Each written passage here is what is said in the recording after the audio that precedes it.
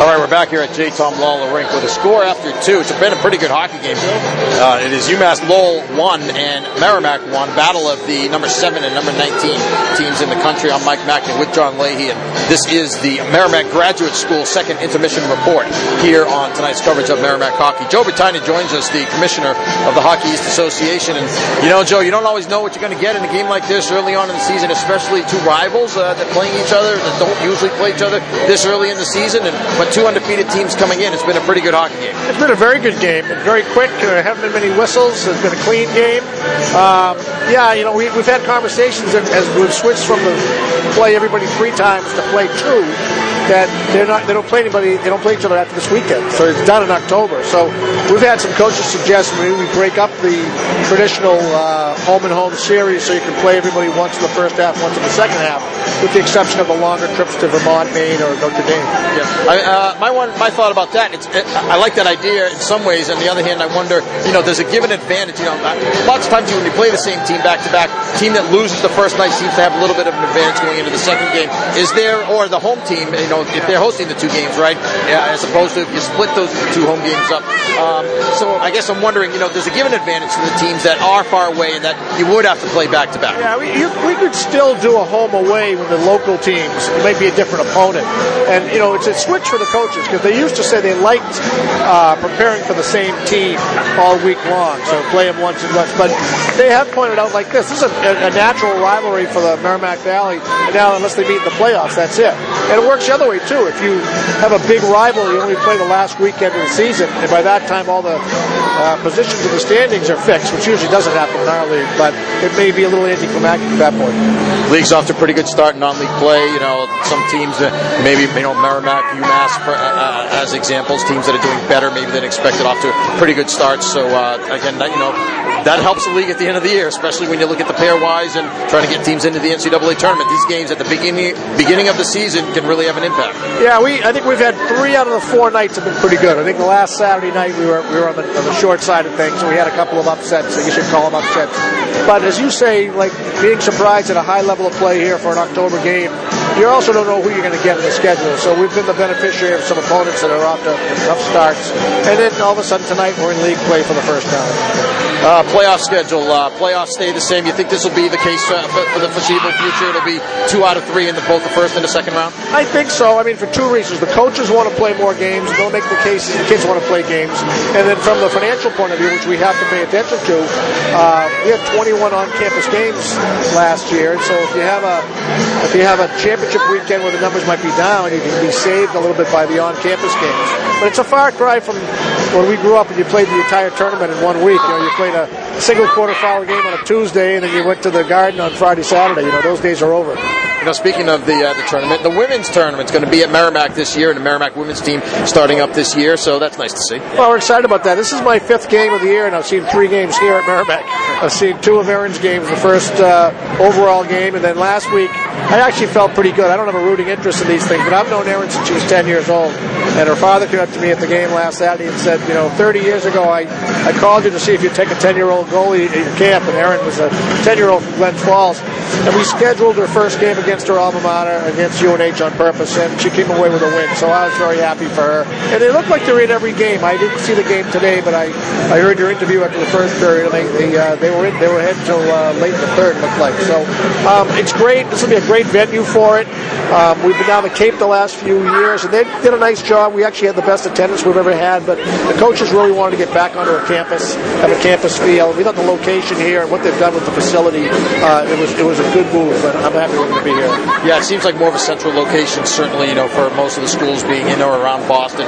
But I'm wondering, what happens? I mean, that's the first, if I understand right, that'll be the first week, the first round, right, of the men's tournament, right? So what will happen if Merrimack ends up hosting? Yeah, we walked through that, and the 2 rinks help with practice ice and things like that. I mean, all the games obviously will be in the main arena, but they've got a schedule worked out, and maybe juggling when the men start.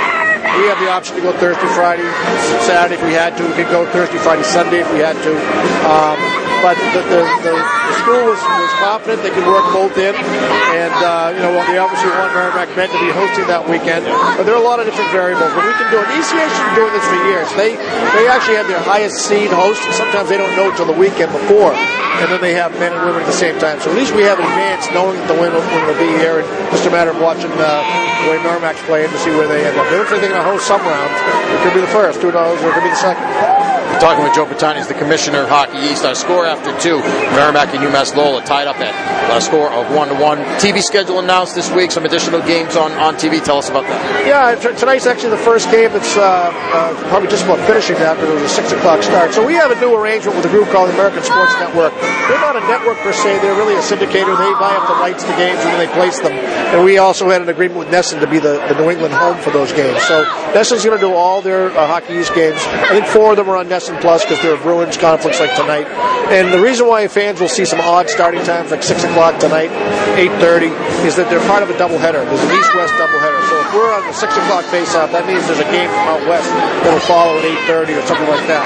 If we're on at 8:30, that means we're the second game of the doubleheader. And we've got great coverage. We have more games than any other conference, so I'm happy with that. And when you add the school packages that are getting more aggressive, we may have as many games on TV as we've ever had. And Nesson, we haven't announced it yet, but it looks like Nesson will be doing our championship from the Garden with NBC Sports Network as we have the last couple of years. That second game you mentioned, some games will be 8:30. Merrimack's got a game late in the season against Vermont that was moved to an 8:30 start, which again is a little unusual, but like you said, to accommodate the doubleheader. If that first game runs late, will the second game be held off, or will it still start on time? The games will start on time. The TV would have to make their adjustments on when it's delayed. They may join in progress. Yeah, I think the tough part is the 6 o'clock Friday, because everybody knows it's a little more difficult in certain, especially urban areas, getting the games on Friday than it is on Saturday. But I think to have the exposure, and these games like tonight in Duluth, that Notre Dame was cleared in Duluth and in Detroit and all around the country. I mean, we got great exposure beyond what we normally would get with just a Nesson game in New England. I wanted to ask you too about cost of attendance. What's going on with that? What's the what's your sense on the impact it may have, and so on? Well, I know that we left it up to the schools. I think most conferences did. So there's a pretty much a 50-50 split across the country.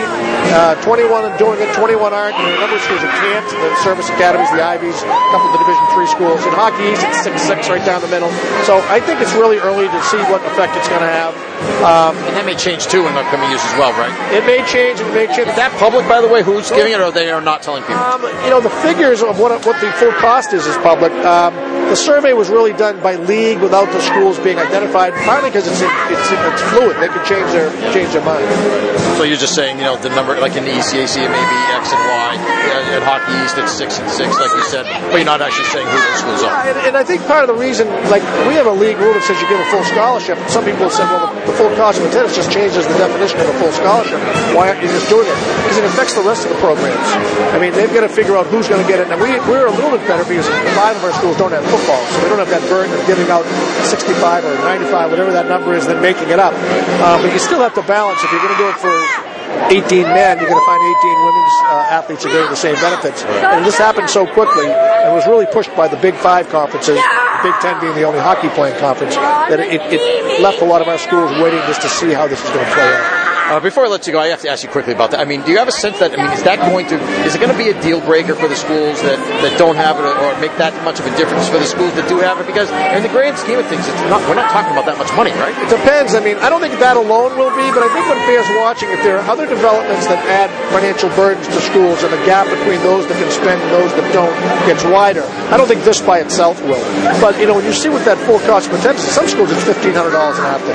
In North Dakota, it's $6,500. So just from a recruiting, you say, okay, we'll give you basically $6,500 a year cash to pay some bills, and this other school is offering you $1,500 because that's what their school number is. You can't play games with it. So I think you're right in saying this one thing won't be a game changer, but I think it does bear watching that some of these conferences that can pass legislation, propose legislation, that have heavy resources, if there are a series of things that add to the cost, there could be a breaking point all of a sudden. Certain small schools that are struggling to pay the bills now. As you know, this realignment of conferences put some schools on the airplanes and traveling a lot further than they did when the leagues were launched. geographically convenient. So I'm just a little nervous of where it's going because I'm not sure every one of our 60 Division I playing schools can pay the bills as easily as the others. Well, interesting stuff. We'll keep an eye on it. Joe, thanks as always. We appreciate you joining us, and hopefully we'll talk to you again soon. Definitely. Thank you. All right, Joe Britannia from Hockey East has been our guest here with the score. Lowell 1, Merrimack 1. John and I are back with more right after this. This is Warrior Hockey.